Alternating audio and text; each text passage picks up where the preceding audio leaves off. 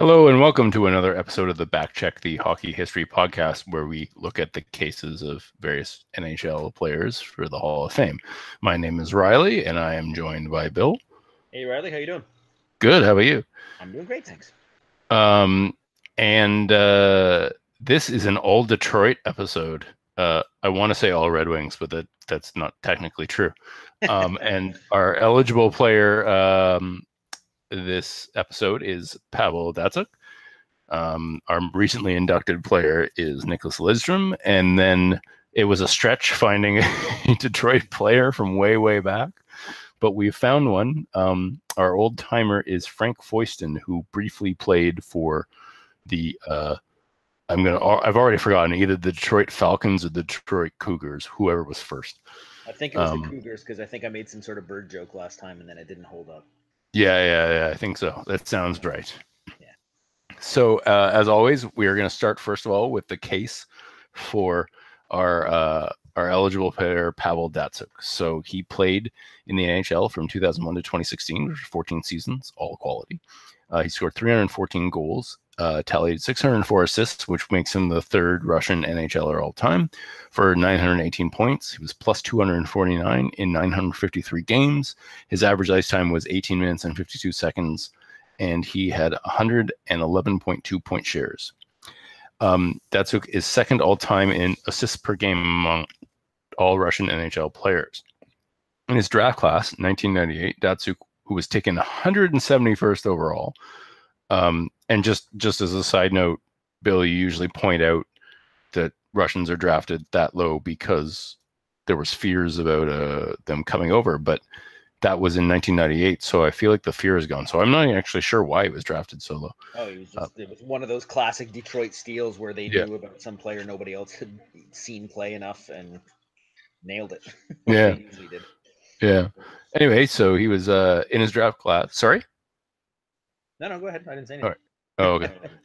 Oh, okay. He was second in goals and assists in his draft class, third in points, and first in plus minus. For his era, of the 145 players to play in at least 750 games between 2001 and 2016, Datsyuk is 17th in goals, 25th in goals per game, third in assists, fourth in assists per game, seventh in points, offensive point shares, and point shares, sixth in points per game, and second plus minus. And just a qualifier there, that's of a huge bunch of players who play 750 games. Datsyuk would have played way less games than a lot of the guys who were ahead of him, but I forgot to write that down. He had an 82 game average of 27 goals, 52 assists for 79 points, plus 21. His 3-year peak from 2006 to 2009 was an 82 game average of 31 goals, 65 assists for 95 points, plus 38. His possession numbers since 2007-2008, he had a 59% Corsi for, which was the first of all players during that span, a minimum of 500 games played. He had a 5.9% relative Corsi for, which is fourth minimum 500 games played. And we talked about two of the three players ahead of him who were the Sedins. And then he had a 58.2% Fenwick for, which is first, again, minimum 500 games, and 5.6% relative Fenwick for, which is fourth minimum 500 games. His playoff numbers, 42 goals, 71 assists for 113 points, plus 34 in 157 games. His adjusted numbers, 356 goals, 670 assists for 1,026 points. His adjusted 82 game average, 31 goals, 58 assists for 88 points. He is, of course, higher when you adjust for era, or better rather. And he's 23rd all time in adjusted assists per game. And he was traded once, but really it was his contract that was traded, not him, for a minor leaguer and a pick, after he had actually announced his intention to leave the NHL. Okay, Pavel Datsyuk, his accomplishments. As we know, he when Detroit became that powerhouse team for a few years there at the end of the first decade of the 2000s, he garnered many trophies, and I think a lot of people would have considered him to be the best player in the game at that point. Mm-hmm. So he won the Selke in 08, 09, and 10. He won the Lady Byng in 08 and 09. He won the top five he was top five in Hart voting once, top five in Calder voting, top 5 in Selke voting a further 4 times. He was a top 10 offensive player by offensive point shares once in 09. He scored 30 goals 3 times, 25 goals 7 times, and 20 goals 8 times. He tallied 60 assists 3 times, 50 assists 4 times, 40 assists 6 times. He scored 90 points twice, 80 points 4 times, 70 points 5 times, 60 points 8 times, and 50 points 10 times. He was top 5 in assists twice and top 10 5 times. He was top 5 in points twice and top 10 3 times. He was top 5 in assists per game twice and top 10 5 times. He was top 5 in goals per game once and top 10 3 times. He led the league in plus minus once, top 5 twice, and top 10 4 times. He was a second team All-Star once. He made 3 All-Star game appearances, and of course he was a KHL All-Star twice.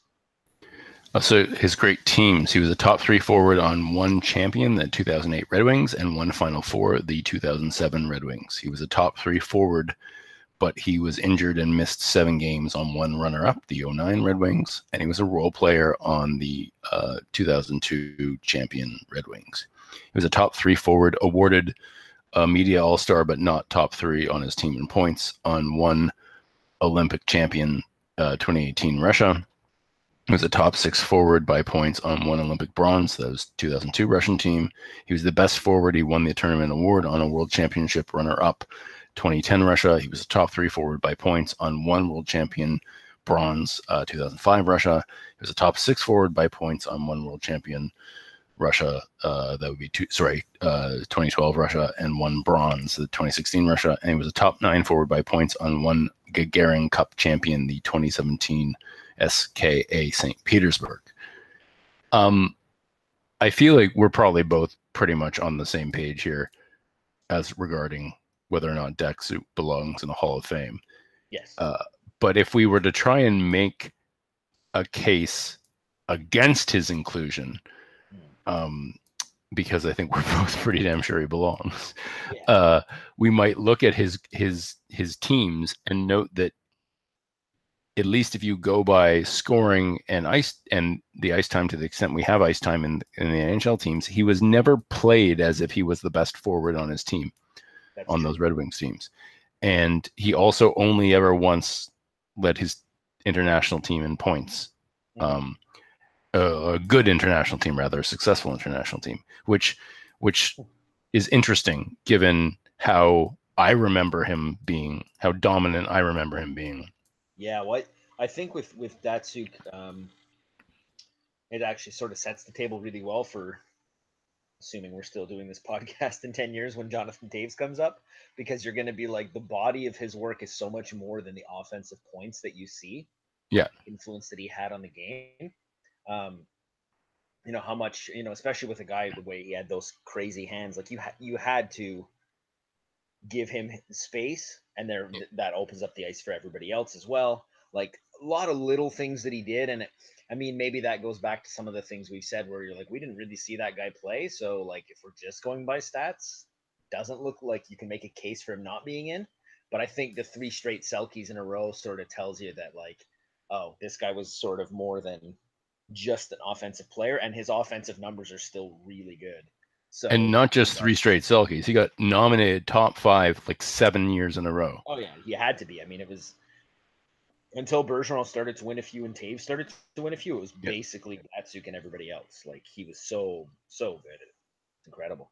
If you I know this is a really, really problematic stat, but if you were to look at takeaways, giveaways, and that the reason, just as an aside, the reason why that's problematic is because they're tracked by team staff, not the league. I don't know if they still are, but when I was paying attention to this stuff a few years ago, they were tracked by the team staff. So, like, guys would come home and like have like 7 takeaways in a game, and then go away and have like 2 or 1. Yes. Just like the hitting used to be done by the home teams as well. Yeah. So, big problem with it, but there was a stretch where I became obsessed with this, like, this thing as like some kind of, I was trying to come up with like a some kind of like proximate forward defense metric. and I started like I was going off basketball with their assist to turnover ratio. I was like, let's calculate the takeaway giveaway ratio for an NHL player. And I did it for a few years, and I have no idea where that stuff is now. I was somewhere on my blog if I haven't deleted it. And you know, I knew it was flawed from the very beginning, but Datsyuk's was always like 4-1 or 5-1 or something absurd, absurd. And you know, obviously it was exaggerated slightly, but like the next person down in his peak years, in like, you know, what did I say his peak was in like 2006, 2007, that era when he was scoring 97 points a season. Yeah. You know, the next guy on that list would be like 2.5-1 or something. And it was just like, I don't know why I thought that particular thing would approximate defense, but I thought, and I did these silly calculations, and I was just like, holy shit. He literally never gives up the puck, and he gets it back all the time. Well, I mean, I remember, you know, during those years when Detroit was very, very good, just watching some of their games, and for a stretch, the 2008 2009 seasons, I was living in Japan for some of those, and you know, my brother would send me these emails from Canada and be like, "Dude, you have to watch the way Detroit controls the puck." He's like, Mm-hmm. "Datsyuk gets it off somebody." They do a whole bunch of stuff with it, and it's like, I don't think the other team's touched the puck in a minute and a half, and then they score. I'm like, oh my god! So, um, it's So that possession style of hockey. He was a huge part of that because he was so good at either getting the puck back or just sort of never getting really beat defensively down the middle of the ice, that it allowed them to just sort of, and I mean, of course they had, you know, our next guy that we're going to talk about, Lidstrom, to sort of organize things for them, but like they just became so good at retaining possession, and that's become such an important statistic when it comes to who's going to win a hockey game. If we have the puck, that means they don't, you know, like yep, everybody finally bought in when they saw how good those Detroit teams were. And absolutely. realistically, they probably should have won back-to-back Stanley Cups if Lidstrom wasn't hurt with half Yep. his groin falling off in the next year's final that Pittsburgh won on a last-second save. That Yep. Fleury, I still think he kind of got lucky on him, but I mean, you know, like hard to take anything away from that young Penguins team because they were also really good. But like Yep. that Detroit team was, they were Oh, something I else. Yeah. in shock that they lost. In I shock. think it's just because Lidstrom was hurt. I think if he was healthy, they would have won. I mean, it's and then you know it's they were so good that they still barely got beat, even though they were really hurt. Like that's how good that team was, sort of thing. You know, so So, speaking of like, because I agree with you, and we've mentioned the that team before and how it like changed hockey and but like one of the things that, and I mean, I think like I loved Pavel Datsyuk. I was a huge fan, and I really strongly believe that he belongs in the Hall of Fame because I think his combination of like um you know borderline elite offense and like absolute elite defense without like a lot of penalties, which is the yes, really yeah. crazy thing. Mm-hmm. For a forward was just like pretty much unparalleled for a little while in his peak, and then like you said, Bergeron came along. Yeah, Um, but the thing that like you know I was trying to like sort of provoke at the beginning with this idea that like you could make a case that he doesn't belong is I was a big at the time I was also a big Zetterberg fan, mm-hmm. and looking back though I feel like it was those series that made me sort of like switch allegiances from Zetterberg to like they're both great players, but like Yeah, switch allegiances from Zetterberg to Datsyuk and being like, oh wow, Datsuk's amazing. And but Babcock played Zetterberg more.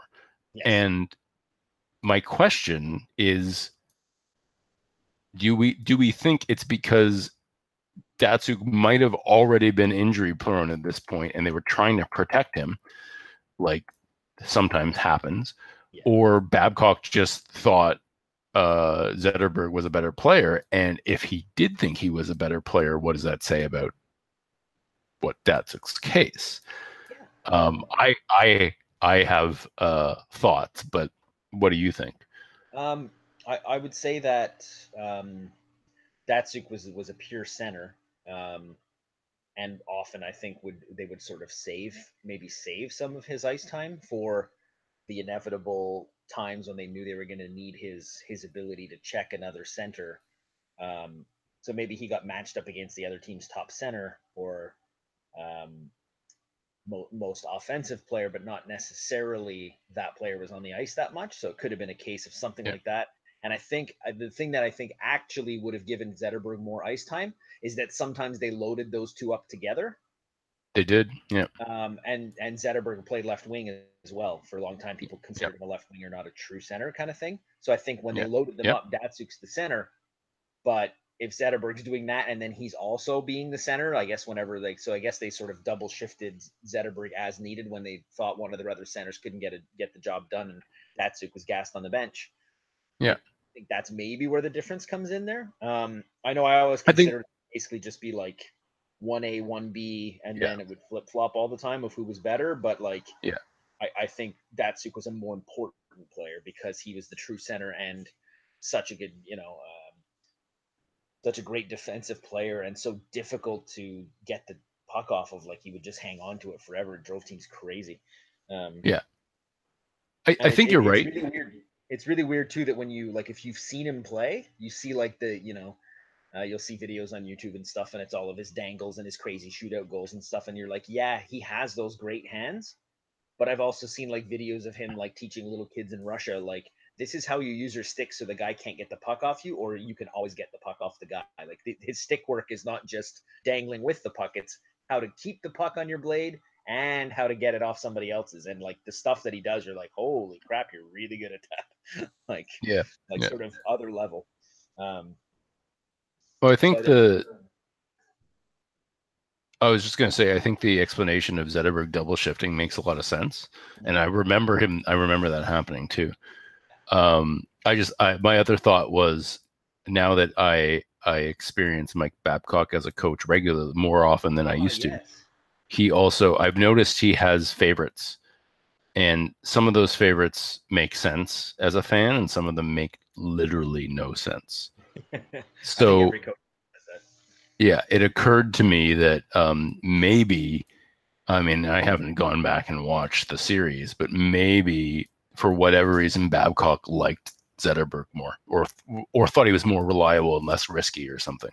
Mm-hmm. And so, or I don't know. I have no basis for this, but I was just thinking, if he put him out there for a shift, he could always come back with Datsyuk, and if Zetterberg still had something in the tank, he could leave him out there with Datsyuk. Maybe that was his thinking. Who knows? Yeah. I honestly I'm not a Detroit fan, and like I said, I was in Japan at that time, so I wasn't watching as much as I do when I'm in Canada. So I can't really say what was going on with those teams. But I remember from what I did see of their careers, just it was always 1A, 1B for me. Just I'd see Zetterberg was definitely playing left wing with Datsyuk a bunch of times in those playoffs. Yeah, for sure. No, I was just curious because I would like to argue that I think in terms of two-way players, that Datsyuk was the best of his era. But if you actually look at the ice time, you're like, well, that the ice time suggests that no. Yeah, and the thing is too, it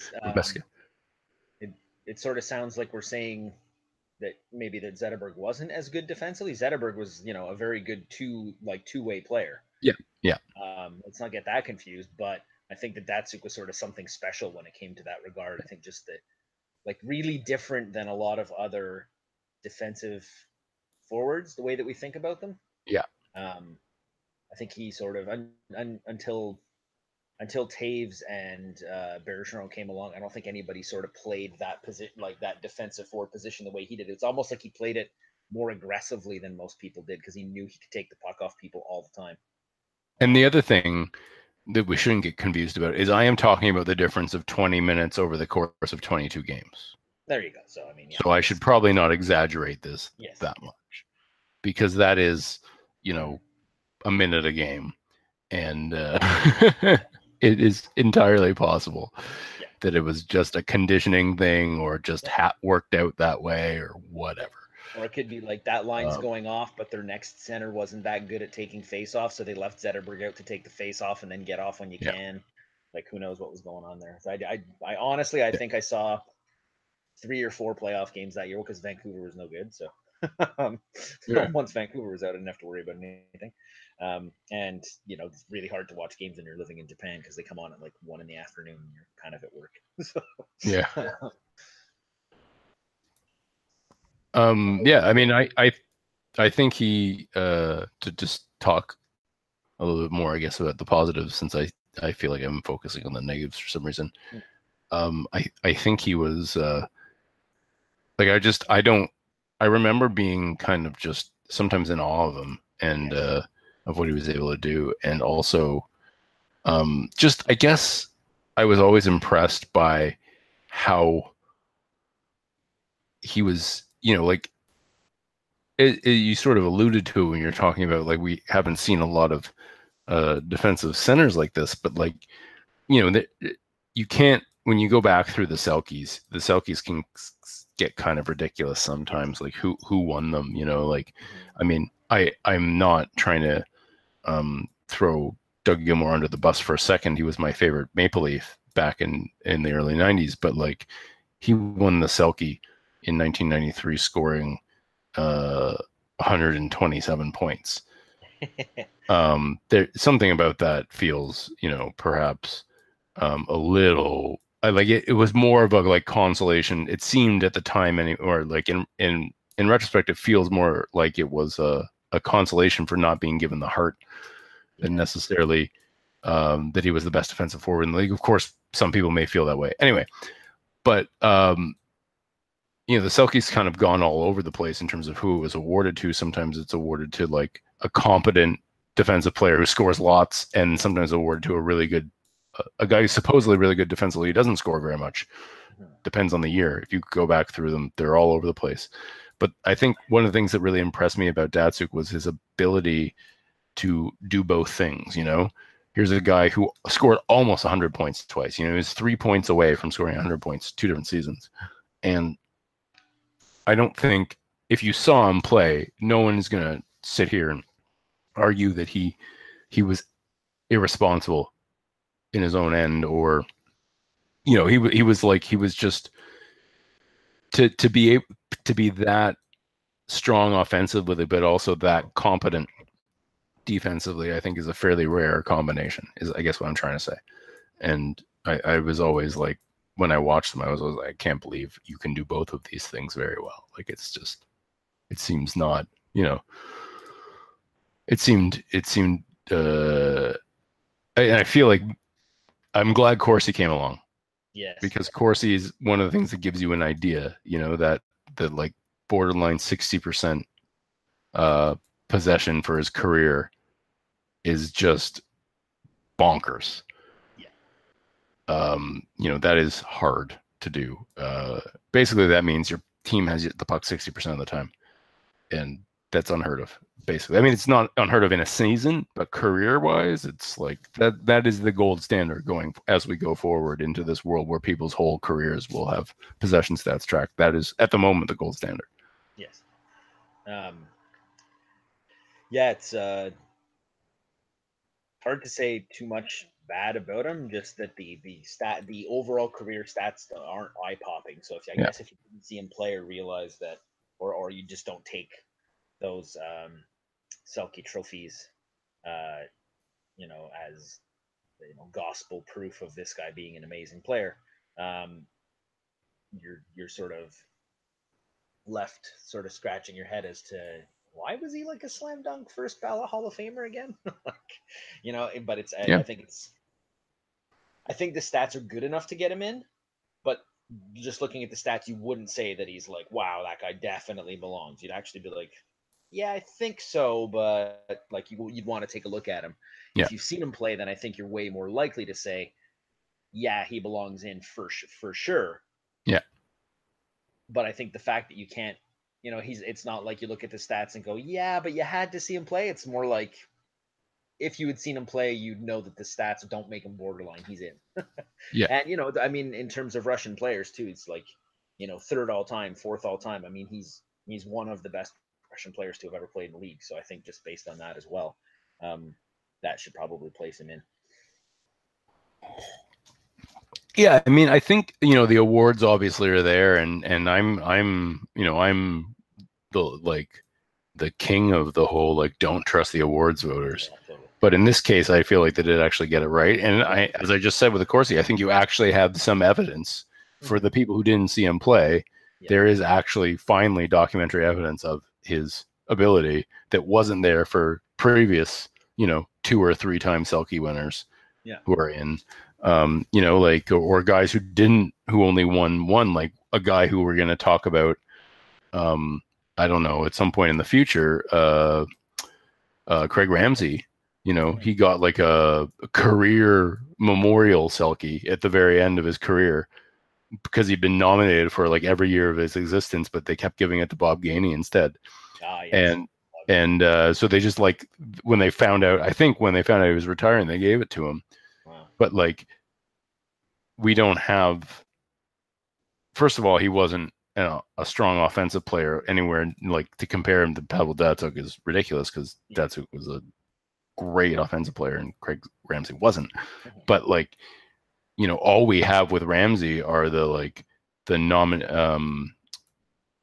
the various nominations and his plus minus, Yeah. which is insane, by the way, especially for a forward because a lot of the guys on that list from that era are defensemen. But like, had we had Corsi back then, maybe we would be able to look back at someone like him or Gainey and say like, oh yeah, they got it right. Or, well, whew, like below 50% Corsi and they got the award. Like that's Yeah. interesting. I mean, what were they doing that was so damn impressive? We'd need something else. And Yeah. unfortunately we don't have that. But fortunately with Datsuk, I think we have more information. And then the other thing is if you adjust for era, Hmm. which again is flawed, but it's an approximate thing. You also see that like he's already a borderline point per game player, but you adjust for error and he's over a point per game, and he's in the top 25 in terms of assists per game, which is you know a big deal given the era he played in. I would say so. Yeah, definitely. Um, yeah. Well, further to your point about not trusting the awards and that kind of stuff, you also mentioned that he won the gold medal in 2018. I don't think the gold medal in that Olympics should really count for a career accomplishment. Yeah, Just thought fair I'd enough. bring that. I know that's going to piss off a lot of people because I'm sure a lot of fans of Russian players will be very upset about that. Yes, they were the best team at that tournament, but it wasn't a best on best, No, and they still barely won it. And I'm happy for Datsyuk actually that he finally got one because he'd yeah, played so many years and just wasn't his fault. Canada was walking all over them. It was yeah, the fact that they kept taking KHL guys who or half KHL guys, half NHL guys who hadn't played together. yeah. Um, but it's like, I don't know if that one really should stand out as like an international accomplishment as much as let's say winning the gold medal in the Yeah, last 5 Olympics when no, you're absolutely right about that, for sure. just thought I'd mention Shall we? it. I mean, Oh yeah, yeah. No, it's a good point. It's a good point. yeah, I should have either put it on a like separate from the other Olympics or put an asterisk there. Yeah, I wasn't even thinking when I wrote that down, but you're absolutely right. Huge asterisks. but as I say that, every year that Canada played them, like in the 2010 Olympics, every time they played them in the Olympics, I'm like, oh, I'm really scared of Datsyuk. Like he's gonna do something. That was the guy Yeah, that I was really scared of. So much more so than Ovechkin or Kovalchuk or any other guys. So I guess that says something about what a yeah, great player he was. yeah, absolutely. Shall we move on to Nicholas Lidstrom? Yes, let's do. Okay, just switching files here. Yeah, this is going to be a long. Why did you say something? I don't know. Maybe I don't know. Yeah, yeah. Wait, is it Lidstrom or Lindstrom? I'm sure everybody in the world has made this joke already, but when and I don't know that I tweeted it, so like when I thought of it, which was right when it happened, if I was the person who thought of it, which I really don't think I was, then I can't take credit for it because I only they posted on Facebook or whatever. But like with the Raptors, Jesus Christ, the Maple Leafs You know what? You know what I'm thinking about? Yep. Not hockey. Um, the Maple Leafs drafted Sandine this summer. I was like, oh yes, Mutz is on the team, and I was very proud of myself. But I'm sure like someone beat me to it somewhere, and I just didn't see it. Oh well, you know what? As long as we get Bob Cole back to announce that, that'll be perfect. Yeah, yeah. And I If we can't. put him What's on his the name? ice, Rasmus. I can't even remember his real name because I've just been calling him Mutz uh, because I just it's so great. I'm not sure either. Actually, they should just make sure that they have him on the ice with Matt Sundin and Daniel and Henrik Sedin, Yeah, and just have just get. Bob Cole announce it until his head explodes. Well, you know what? They'll just all be Sundin because that's what he called the Sedins most of their careers, anyways. Oh really? Well, at one That's point they were on the same team, so it's like you just yeah, had no chance. you know, yeah. I gotta say though, it sounds like I'm making fun of Bob Cole. I love Bob Cole. He's still one of my favorite announcers, if not my favorite announcer, because I grew up with his voice as the hockey voice, and Yeah. he was able to paint a really good picture, and he just had that classic hockey voice. Okay, so Nicholas Lidstrom. Now that we're through all the jokes, um, his NHL career lasted from 1991 to 2012, which is 20 seasons, and they were all quality. He scored 264 goals, which is eighth for defenseman all time, and had 878 assists, 22nd all time for a defenseman. Um, which is 22nd all time, sixth for a defenseman, and first for a Swede. For 1,142 points, which is sixth for a defenseman, third for a Swede. He was plus 450, eighth all time, sixth for a defenseman, first for a Swede. In 1,564 games, 12th all time, fifth for a defenseman, and first for a Swede. He played an average time on ice of 26.54 since they started tracking that in 98-99, and had a 211.8 point share, sixth all time, second for a defenseman, and the first Swede. Um, I might have to stop saying first Swede because I'm assuming he's just going to be the best at all of them. Yeah, fair enough. If he's not, I'll mention it maybe. Lidstrom is third all time in defensive point shares behind only Bork and Stevens. Lidstrom is fourth all time among defensemen in offensive point shares, and he has the third most offensive point shares among Swedish players. Among defensemen, Lidstrom is 18th all time in goals per game, 16th in assists per game, and 17th in points per game. In his draft year 1989, Lidstrom is sixth in goals, first in assists plus minus and games played, third in points, and he was drafted 53rd overall, which I believe in those days was still the third round. Yeah. Now it would be the second round, but I mean, still, he obviously should have been first overall pick in any draft year. Lidstrom is the only player to play in at least 1,500 games between 91 and 2012. So, of the 13 players to play in at least 1,250 games between 91 and 2012, Lidstrom is 10th in goals and goals per game, second in assists, fourth in assists per game, sixth in points and offensive point shares, eighth in points per game, first in plus minus, defensive point shares, and point shares. I'm just going to interrupt for a second. I Yeah. think that was supposed to be 13 defensemen to play in at least 1,250 games. Aha. Because I don't know how he couldn't be 10th in goals per game among actual just players. So No, there's no way. Yeah, so it's got to be. yeah. You're right. So we'll make that 13th. Only 13 defensemen. Yeah, I think I'm not sure. Anyway, Yeah, and he's top 10 in absolutely everything as we yeah. expect.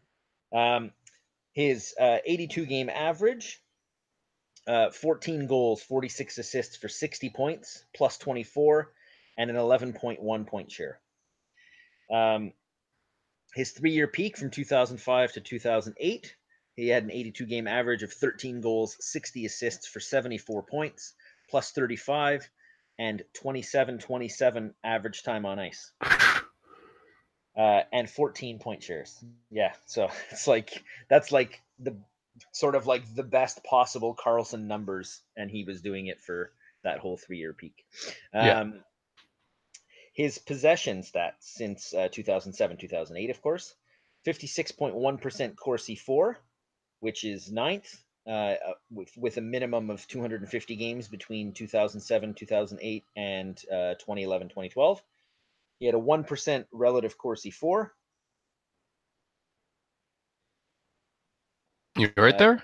Yeah, it's fine. Sorry, I hit a little snag on my browser thing. 56.1% Fenwick 4, 10th, 10th, and it's the same qualifier, and is 0.9% relative Fenwick 4. His playoffs: 54 goals, 129 assists, which is 5th all time, for 183 points, 12th all time, plus 61, 8th all time, in 263 games, and that's 2nd all time. Yeah, lots and lots of playoffs for that guy. I think we should take one of his goals away from him for Klutze, though. But his adjusted 286 goals, 918 points, which would be 16th all time, for 1,204 points. His adjusted 82 game average would be 15 goals, 48 assists for 63 points. His adjusted points per game, Lidstrom is not in the top 25 for all-time adjusted points per game if the qualifier is set to 1,250 games. He would be in the top 25 if the qualifier was set to 1,500 games, simply because only 18 players have managed that many NHL games. And of course, he was never traded. All right. His accomplishments. He won 7 Norris trophies, which is second most behind Bobby Orr. So it was in 2001, 2002, 2003, 2006, 2007, 2008, 2011. Bill and I are both of the opinion that one of those, at least, he shouldn't have won. Yeah, I think it was the 2011 one when he was Yes. a -3. Yeah. He won the Conn Smythe in 2002. He was top 5 in Norris voting another 6 times. So that's 13 if you're counting. He was top 5 in Calder voting his first season in the league. He was a top 5 player by point shares once in 2008. He was a top 10 player 6 times, 2000, 2001, 2003, 2006, 2007. He was the best defensive player in the league by defensive point shares twice in 2007, 2008. He was top 5 6 times, so add 1996, 2001, 2003, 2006, and 10. And he was top 10 14 times. So also 1992, 1998, 1999, 2000, 2002, 2004, and 2009.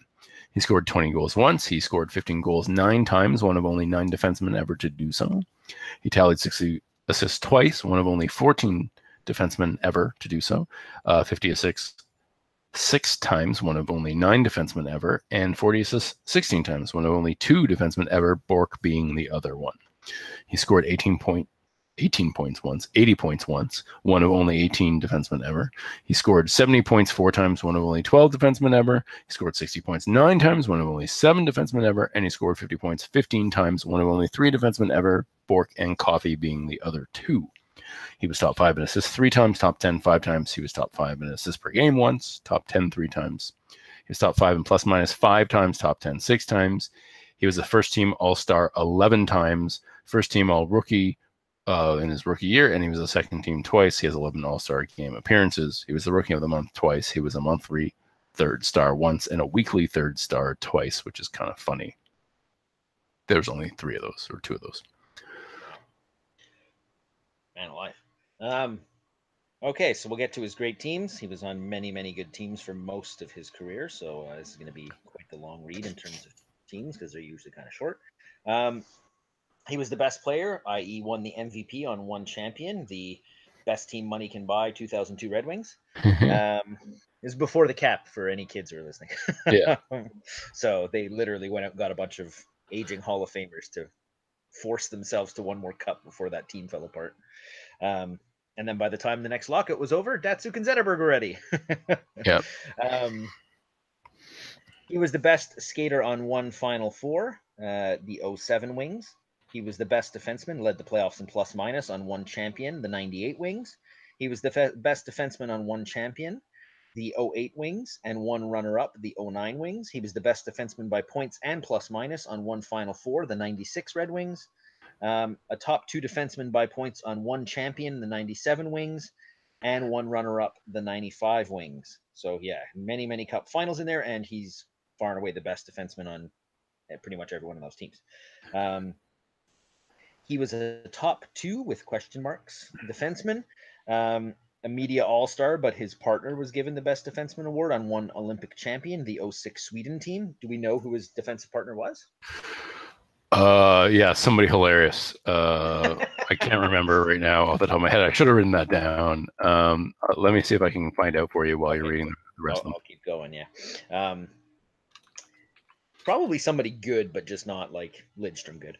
Yeah. He was a top two defenseman by points, of course, on one World Cup semifinalist, which would have been '96 Sweden, the old 1996 World Cup in Montreal and Toronto. Was it Toronto? No, it was What are we talking about? the '96 World Cup where they all Oh, that was. came to Montreal. I I think all the don't games were in remember. Montreal for the final. Oh yeah, because 2004 was split between Montreal and Toronto, I think. Yeah, yeah.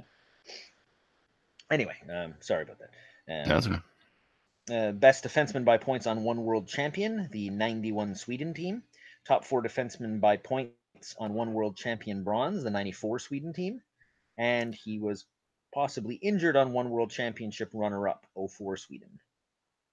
All right. So the answer to your question is Kenny Johnson or Johnson. Oh, Kenny Johnson, yeah. I remember him. Yeah. Now He was we're both. Islanders. Yeah, I mean he was a good player, but like also the idea that he Lidstrom, won, he yes. won the best defenseman award. I presume maybe he outscored him, and that's why.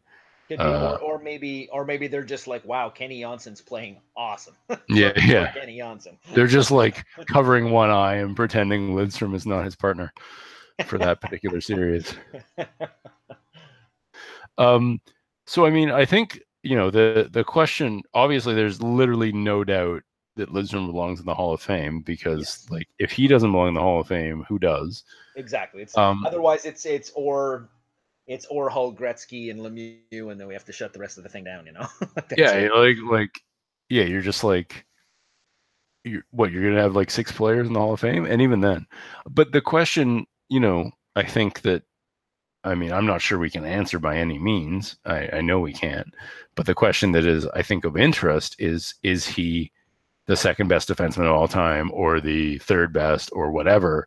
And of course, if you go by Norris trophies, he is the second best defenseman of all time. Norris Trophy wins, rather. But both of us are, as we've talked about this in the past, if you're wondering why I know this, that we both sort of think that Lidstrom didn't deserve one of his trophies. Yeah. On the other hand, a number of years ago, I went through all the Norrises up through like 2015 or something, or 2014 or something, and tried to like see who should have won. And I believe I definitely docked him at least one, but I feel like I might have added one too. Yeah. I can't really remember. Anyway, I should have looked at that before tonight, clearly. But so what do you think? Do you have a gut feeling about it? Do you have if you had to create a ranking of like the best like 5 defensemen? I don't know. It's really hard to say because I did see all of his career, and there's some guys I only saw sort of the tail end of their careers who I think were excellent defensemen. Yeah. I would put him. I think he's a lock for the top 5. Yeah. He played hard but clean. Like he was never a big hitter or anything, but he didn't really shy away from physical stuff. But he was never dirty, which I have big admiration for. He could do everything on the ice. He could. It's not like one of those guys where I'm going to get 65 points, but I'm going to give up a few ones where a guy walks around me. That didn't happen to Lidstrom. Basically, he was one of those guys, like an Orr, but obviously to a lesser extent because Bobby Orr is Bobby Orr.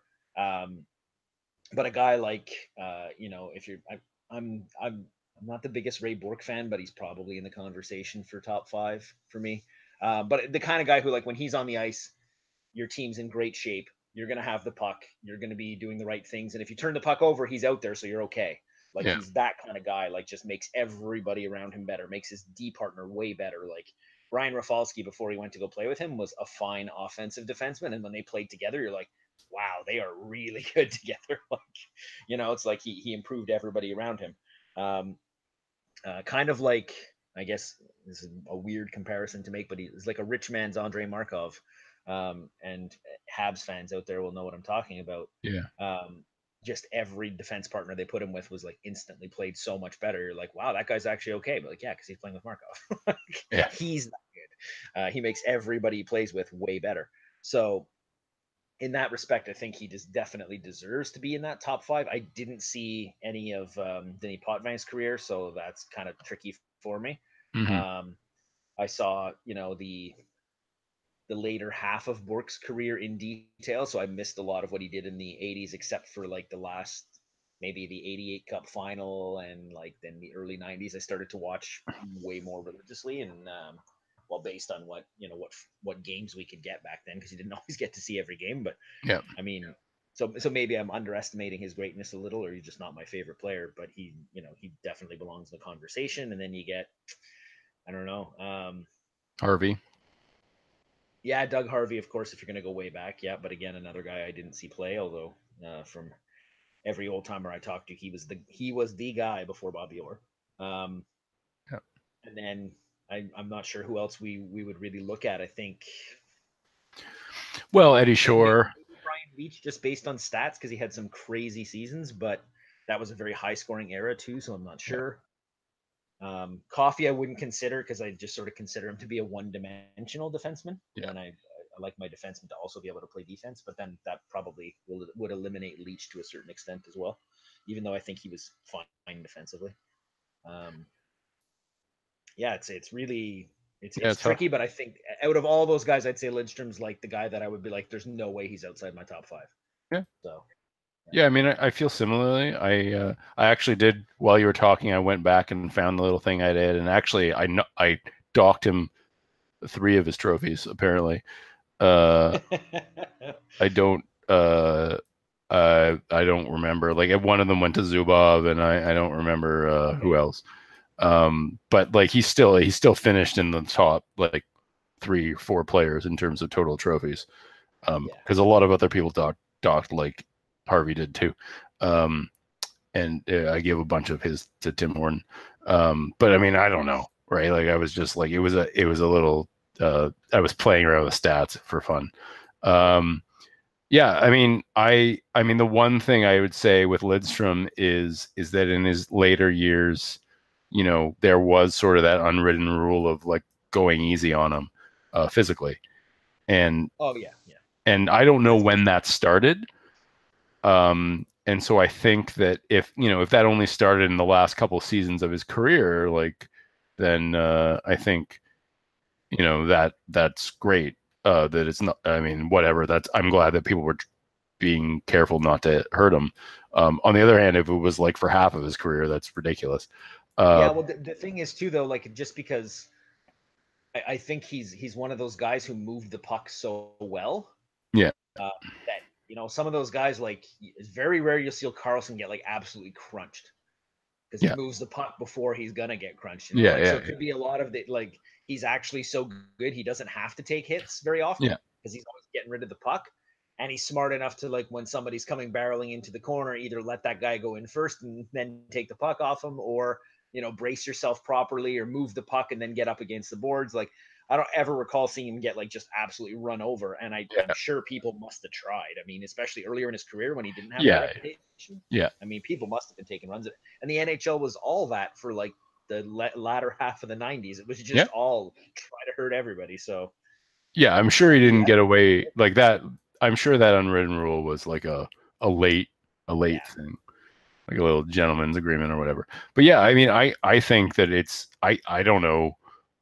It's really tough, especially as I feel like I'm a broken record, but especially without ice time prior to the late 90s, it's really hard to know,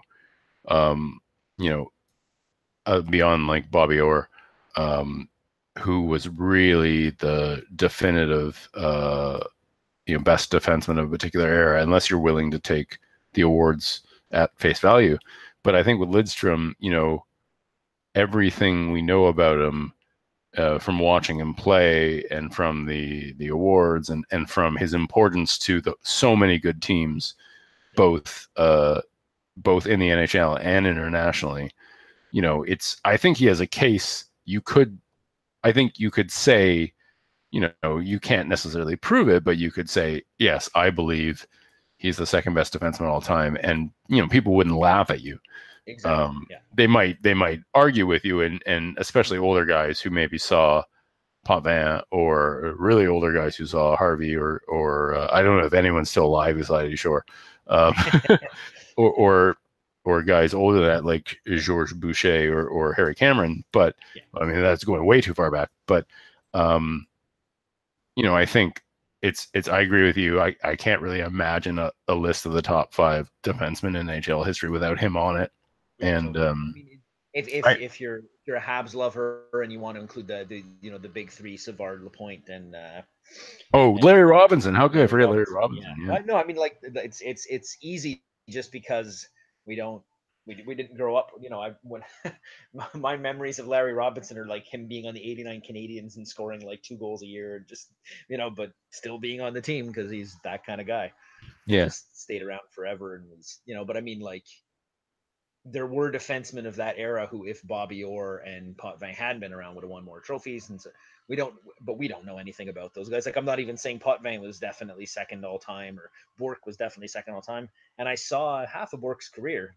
I should be able to say more about him, but I'm just like, I'm not really sure. With Lidstrom, I'm like, yeah, I think he goes into my top 5 conversation immediately. So Yeah. I mean, yeah, I think he was phenomenal, and he was. I think a lot of what I think you could also say fairly definitively that his sort of style of play helped in many ways, in some ways change hockey in how unbelievably calm he was. yes. And, I think you even said earlier, he wasn't flashy. Mm-hmm. He just did everything right. Yeah. And like, I can imagine if you were an NHL general manager or coach and were playing watching your team play against Lidstrom and lose in particular, but just in general play against Lidstrom, you sort of would be thinking like, how do I get one of those guys? Yeah, totally. Like these players who play like, what did you say? What did we say? 20 at his peak, he was playing 28 minutes a night, basically. 27 and a half, yeah. Yeah. And and for the course of his career, he was playing 27, so he was barely more than his career average. Playing 27 minutes a night, contributing to the offense, but like not in a way that's gonna expose his team, and just making all the smart plays all the time, and never really being caught out of position, and it's like the platonic ideal of like somewhere not an offensive defenseman, not a defensive defenseman. I know he scored 80 points once, but like generally speaking, he was not usually the leading point scorer among defensemen in the league. He was, he was sort of just in between there. Like he was very, very sound defensively, and he was very sound offensively, and yeah, he was just a phenomenal player. I don't have anything else to say about Lidstrom other than he was pretty great to watch. All right, so let's talk about our stretch on this theme. Frank Foyston, who briefly played in Detroit, and not illustriously, so it really is a stretch. But we wanted to have a theme episode again. So Frank Foyston, his career in the NHL was 2 seasons, neither of which were quality by our modern standard of 0.5 PPG. He scored 17 goals and 7 assists for 24 points in 64 games. For his era, he was of the 35 years of age or older to play in at least 50 games between 1926 and 1928. Foyston is second in goals and points, first in goals per game, assists per game, points per game, and offensive point shares, and fourth in assists, and also fifth or second last in point shares. So depending on your standard, he was one of the best old players for 2 years. But I mean, I don't know what standard that is. He did not play in an NHL playoff game. His adjusted numbers are hilarious: 31 goals, 44 assists, 475 points. He was bought into the NHL when the WHL folded, and he was sent to the minors to end his major pro career. I believe he played senior for a while afterwards. His NHA numbers: He played for 3 seasons from 1912 to 1915. But he also played one additional game at the beginning of the 1915-16 season. 2 of those seasons were quality. He scored 37 goals, 11 assists, which is possibly as high as 19th all time, for 48 points in 56 games, which is maybe as high as 20th all time, but unlikely. If the qualifier is set to 40 games or 2 seasons, Foyston is as high as 22nd all time in goals per game, 12th all time in assists per game, and 23rd all time points per game. He had a 20-game average of 13 goals, 4 assists for 17 points. And if you remember us talking about people like Malone and Lalonde, that is significantly less than their 20-game averages. Pacific Coast Hockey Association, where he played most of his hockey. He was in there from 1915 to 1924, 9 seasons, all quality. His 174 goals is second all time, 53 assists is ninth all time, 227 points is fifth all time, 204 games is probably fourth all time. The qualifier is set to 82 games. Foyston is fifth all time in goals per game, 13th all time in assists per game, 7th all time in points per game. His 30-game average is 26 goals, 8 assists for 34 points. I did not calculate a 3-year peak because it's too complicated. His playoffs, 8 goals, 1 assist for 9 points in 12 games. He skipped out of his NHA contract to play in the PCHA. That's how he got there. He then went to the WCHL because the PCHA folded from 1924 to 1926, 2 seasons, neither quality, and he retired partway through the second, though he eventually came out of retirement to play in the NHL. Scored 12 goals, 8 assists for 20 points in 39 games. He had his 30-game average, 9 goals, 6 assists for 15 points. I wrote 50 for some reason.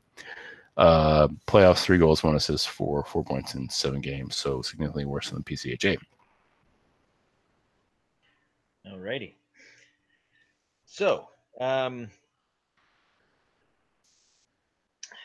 his accomplishments. No NHL accomplishments. No NHA accomplishments. PCHA, he led the PCHA in goals twice, top 5 7 times, top 10 probably 8 times, all but 1 season he was in the league. He led the PCHA in goals per game twice, top 5 6 times, top 10 probably 8 times. He was top 5 in assists at most twice, and top 10 as many as 8 times, but possibly fewer. He was top 5 in assists per game as many as 2 times, top 10 maybe 5 times. It's really hard to tell. He was top 5 in points 7 times, top 10 8 times, all but 1 season that he was in the league. And he was top 5 in points per game 7 times, top 10 at least 8 times, and he has no WCHL accomplishments. He was probably the best player by points on one PCHA Stanley Cup champion, the 1917 Metropolitans, and one PCHA Stanley Cup finalist, the 1919 Metropolitans, who, of course, that series was canceled due to Spanish flu, which killed Joe Hall, so there was no decision. He was a center at the time when there was only one center on a hockey team, on one NHA Stanley Cup champion, the 1914 Blue Shirts. He was a role player by points on one WCHL Stanley Cup champion, the 1925 Cougars, the last non-NHL team to win the Stanley Cup. And he was also a role player on the 1926 Cougars, who did not win the Stanley Cup, but almost did. Be back when the NHL and the WCHL were fighting for the Cup. So Foyston was obviously one of the great PCHA players. He's in the Hall of Fame. I think the question is how much weight you put on the PCHA over everything else, because his other stops in the pro leagues were not as illustrious. Mm-hmm. You know, the NHA was okay, well, fairly good, and then the WCHL was not good, and the NHL was not great. Yeah.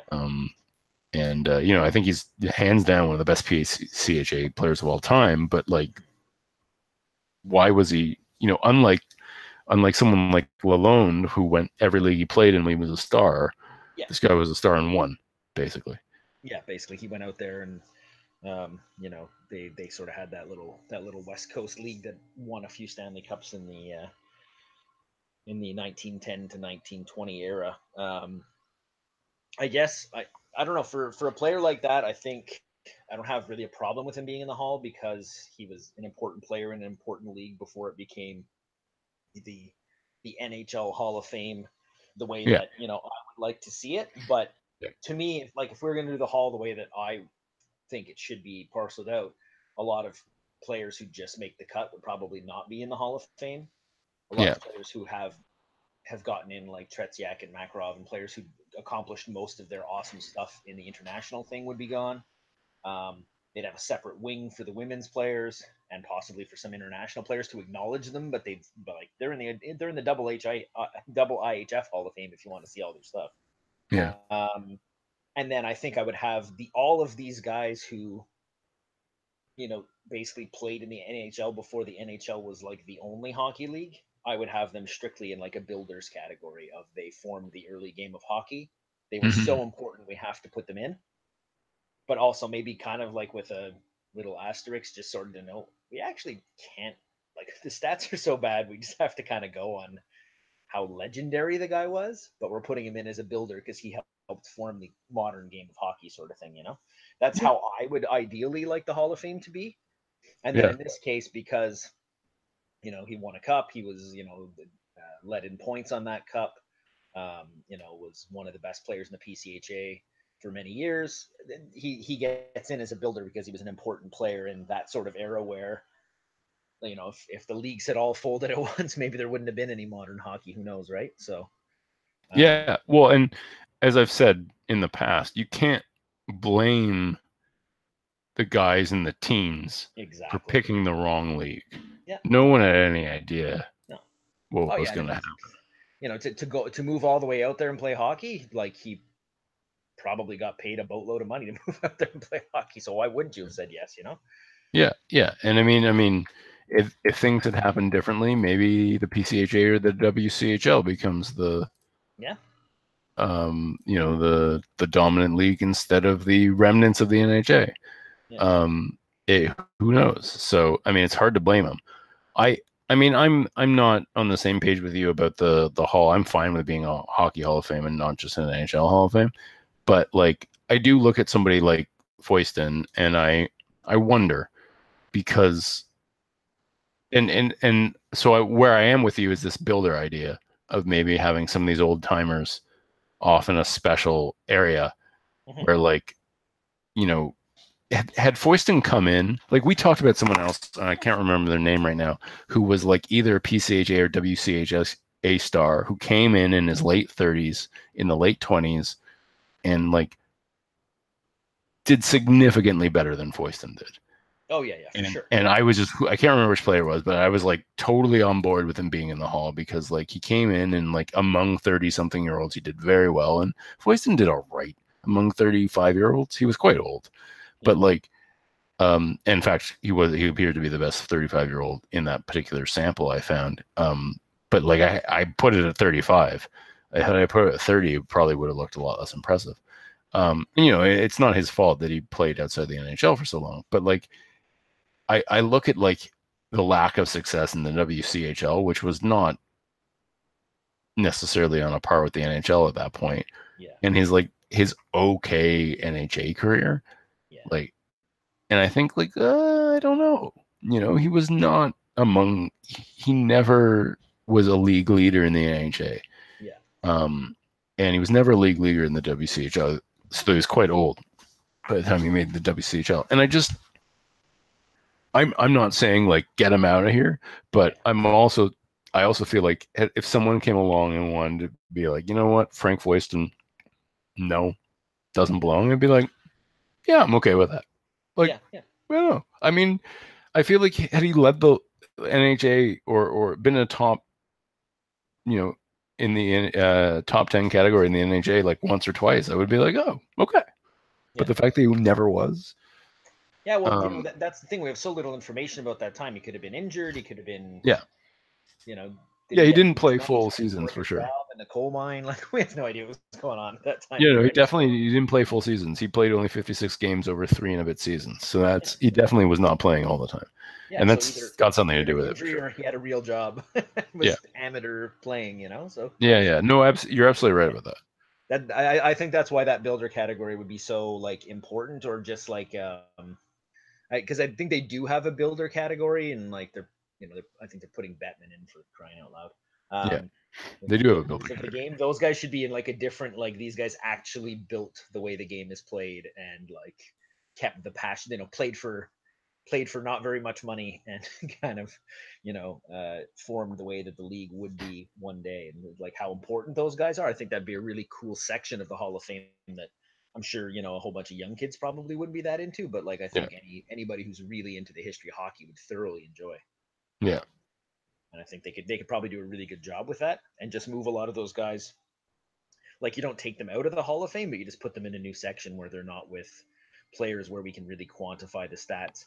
And then maybe a guy who like was an absolute superstar like Lalonde or yeah, one yeah. of Like those I'm guys. like, Then you sort of leave them in with the other guys. Like this yeah. guy was dynamite. I was gonna say I'm dying on the hill that Lalonde belongs in the Hall of Fame, and same with Joe Oh yeah, Malone. yeah, Like, absolutely. You get no argument from me there. yeah, It's yeah, just I'm just saying like maybe you take a lot of those guys where we're like, who? yeah, Maybe those guys all go into like these men built the game and have like little stories about them and stuff. yeah, yeah, yeah. Because And like then, this, like, yeah. like guys like this, like and Jack Walker. Well, Jack Walker was worse than Foyston, but Mhm. like some of these other guys who just like they never like there's a group of guys who I think you're right are in due to legends or due to a particular fact or something that helped build the like story of the early game more than anything else. Yeah. And yeah, I think they don't necessarily belong in Yeah. the main wing where like it's like these are the best players ever. Because like Yeah. it's hard to look at like Foyston and be like this, you know, unless you're of the opinion that the PCHA was of the level of the NHA and then the NHL, which it Yeah. may well have been for a time. Mhm. It's hard to look at him and say this is one of the best players of the era. You know, Yeah. he was one of the best players in PCHA history. Yeah. But once you do the per game stuff, Yeah. it makes him look worse. And I mean, he certainly has nothing on Cyclone Taylor. Like Yeah. if you look at Cyclone Taylor's PCHA numbers, he's the best player in PCHA history. In case you didn't listen to that episode, I mean, there's no comparison. Yeah. I mean, and so it's easy with Cyclone Taylor. With this guy, it's like, I mean, I think I think you're absolutely right. It's more of a like important part of the early history of the game, but maybe doesn't belong as one of the great Yeah. hockey players ever. Yeah. You know what? I would maybe, I was trying to think of something other than builders because they already have that category and it's like for general managers, coaches, Refs. commissioners, refs, that kind of thing. I would actually maybe do like a pioneers of the game Yeah, section. yeah, that works. Yeah, Yeah. And yeah, then I would also have players where yes, they're in the Hockey Hall of Fame, but like you sort of make it clear that it's because of their contribution to the international game. Like yeah, I would like some clarity on that kind of stuff, but that's yeah. just me. Well, Yeah, no, because I 100% agree with you. yeah. Well, I mean, like, is 100%. you'll probably be the guy to be able to answer this for me. I'm pretty sure he's not, but I don't think Paul Henderson's in the Hall of Fame, right? He's not. And a lot of people have pushed for him to be By the way, thank science. it. Yeah. It's I don't know, like to me, it's like, well, if you're going just based on how important they were to international hockey, then some people might want to put them in, and I can see why they would because other guys have gone in just based on how important they were to international hockey. Tretiak, Makarov, et cetera, et cetera. Yeah, I'm not sure if Harlamov's in, but he probably should be if those other guys are. And some of those players. So it's like, well, I would like for Paul Henderson to maybe get to have a little ceremony being NHL, but you have to be clear, it's not for his NHL career. It's for what he did internationally, like how important he was to international hockey in that. So I don't know. I feel like sometimes those distinctions have to get made of like maybe this guy's not going in as a player, he's going in as a star of the international game or something like that. But yeah. I mean, some people would feel like it's you're slapping a label on it so you feel better about putting the guy in. I'd rather just kick them all out. But I'm like we disagree about this. I for one thing, I think like there's no comparison between like Makarov and Henderson. And but I'm with you in the sense that like I'm fine with commemorating like Henderson's like particular moment of glory. Yeah, Yeah, they already do. Yeah. that's all fine with me. But like the idea that people want to put him in the Hall, for example. Yeah. Like that drives me crazy because like he did not. You go look at his NHL career, not you specifically, Bill, because I know you know, but like just anyone who's listening, look up Paul Henderson's career, and there are people who legitimately think this person belongs in the Hockey Hall of Fame, which is weird. Well, it's just because he played such an important role. I know, and but you know, but the thing is too, if you look at Tretyak's NHL career, I would argue that Paul Henderson's NHL career is probably a little better. So, yeah, well, no, that is true, and I agree with you too that they need to, you know, this is not an organization that tells us what criteria they're using, and it would be nice to know, yeah, you know. What would actually be really cool is if they got together with the International Hockey Hall of Fame and made like, you know, expanded the building or made like a second location in Toronto or something that is Yeah, like, this is for the international game and this is strictly like NHL stuff, and you yeah, can go to both and it's like a completely different day. yeah. I think that'd be really cool actually, but you know, and it's hard because it's hard for me to say that too, because I undeniably know that had Tretiak and Makarov been able to play their entire careers in the NHL, I'm pretty sure they would have been in the Hall of Fame. I'm less sure about Makarov, but he came over pretty late in his career. Well, I think you could safely say that he was the best forward outside the NHL for a decade. Yes, I would. So you got to figure he's going to make the Hall of Fame, right? Like Yeah, you would yeah, figure he's, I guess, depending on what team he ended up on, but I mean, it's kind of like a lot of people would say that about a guy like Hakan Lube, you know, like he's so yeah, good when he played in the NHL, and then he only played a few seasons and he left, and yeah, just never yeah, came back. And it's like you knew he was good, but he just didn't have the yeah, NHL criteria to make it in. yeah. So you know that's it. You get into a sort of a gray area there, and I'm not sure that I have a perfect solution for it, but I kind of don't like the way it's been done so far. Yeah, fair enough. Maybe that's And I maybe that's mean, something they could solve one day. But I would like more transparency. oh I yeah, me mean, too. personally, you know, Yeah, because like, and we do get into these sort of weird, you know, debates where, you know, I'm more open to the inclusion of certain international players anyway. But I don't know what the criteria is even for NHLers. So yeah. But it's one of those things too, where then we get into that, you know, like the PCHA thing. Like, yeah, he was a good player in the PCHA for many years. Like, we don't know that much about that league. Like, no, even now, it's very hard to measure we know the Swedish Elite League's very good. We know the KHL is really good, but it's kind of a weird league. Like, it's, you would think like all those Russian players, they're so skilled and talented to be really high scoring. It's actually really low scoring. You're yeah, like, what? yeah, super low scoring. Because it's that European ice. And to me, like the international game on the European ice is a completely different game. Some guys thrive at it, like they're so good internationally, and you see them play on an NHL rink, you're like, that guy can't do it, and vice versa as well. There's guys over here who are dynamite, and they get on that big ice surface, like, oh, that guy can't skate that well. He's getting exposed with all that open Yeah. ice. So you know, like I like to differentiate between the two games. Yeah. I consider one to be European hockey and one to be actual hockey, but that's just my I'm not making any friends with this episode. Conclude.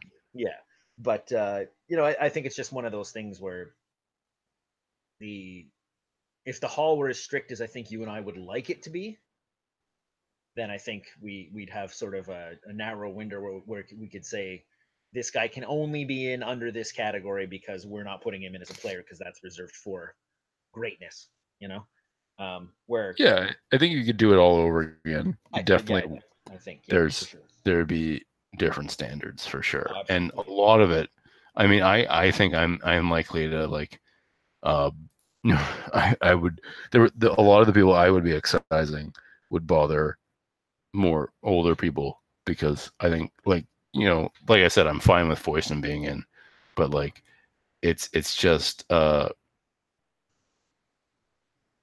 um you know, it's there's guys like this from back then where, as you've said many times, it seems like more that they were just going by the stories when they were um, convening the hall initially to put guys in, and like Yeah. whether or not people remembered them playing than like looking at how they compared to say their contemporaries or anything like that. Because, you know, like, I mean, this guy was like like we've talked about. This guy was one of the better players in the history of the CHA, Yeah. but like that's it. and that guy's in the Hall of Fame. And then I wouldn't be surprised if I just called up the list of them right now, that there's a guy somewhere between Taylor and Foyston on one of the all-time lists for the PCHA who's not in the Hall, and we don't have any idea why. Yeah. Nobody remembered him. Yeah, no one remembered him, so they forgot him, so they didn't induct him. And you're just like, well, that's kind of frustrating. Filled in the paperwork. That's probably yeah. So we've resolved to actually remind everyone what we think of everybody before we sign off. So Datsyuk, yes or no in the Hall? Datsuk's a yes for me. Yeah, me too. Absolutely yes. Yeah. Lidstrom, obviously. I mean, I don't even have to ask. Yeah, we don't have to ask. And then Frank Foyston. I would say yes, but as like a pioneer of the game, because we just don't know enough. I don't think it's enough to kick him out, but if we could invent a different section to put him under, I'd be like way more in favor of that than just putting him. Yeah, I agree with you. I think more of a historical, like, played in all four of the early leagues. Mm-hmm. Yeah. So that's something. Yeah. But and was really good in one of them. Yeah. So I don't know. Anyway, that is all for this episode. Thanks again for listening. And as usual, we haven't figured out who we're going to talk about next time, so we'll figure that out and then let you know when you tune in for that episode. So thanks again for listening, and we will see you next time. Take care.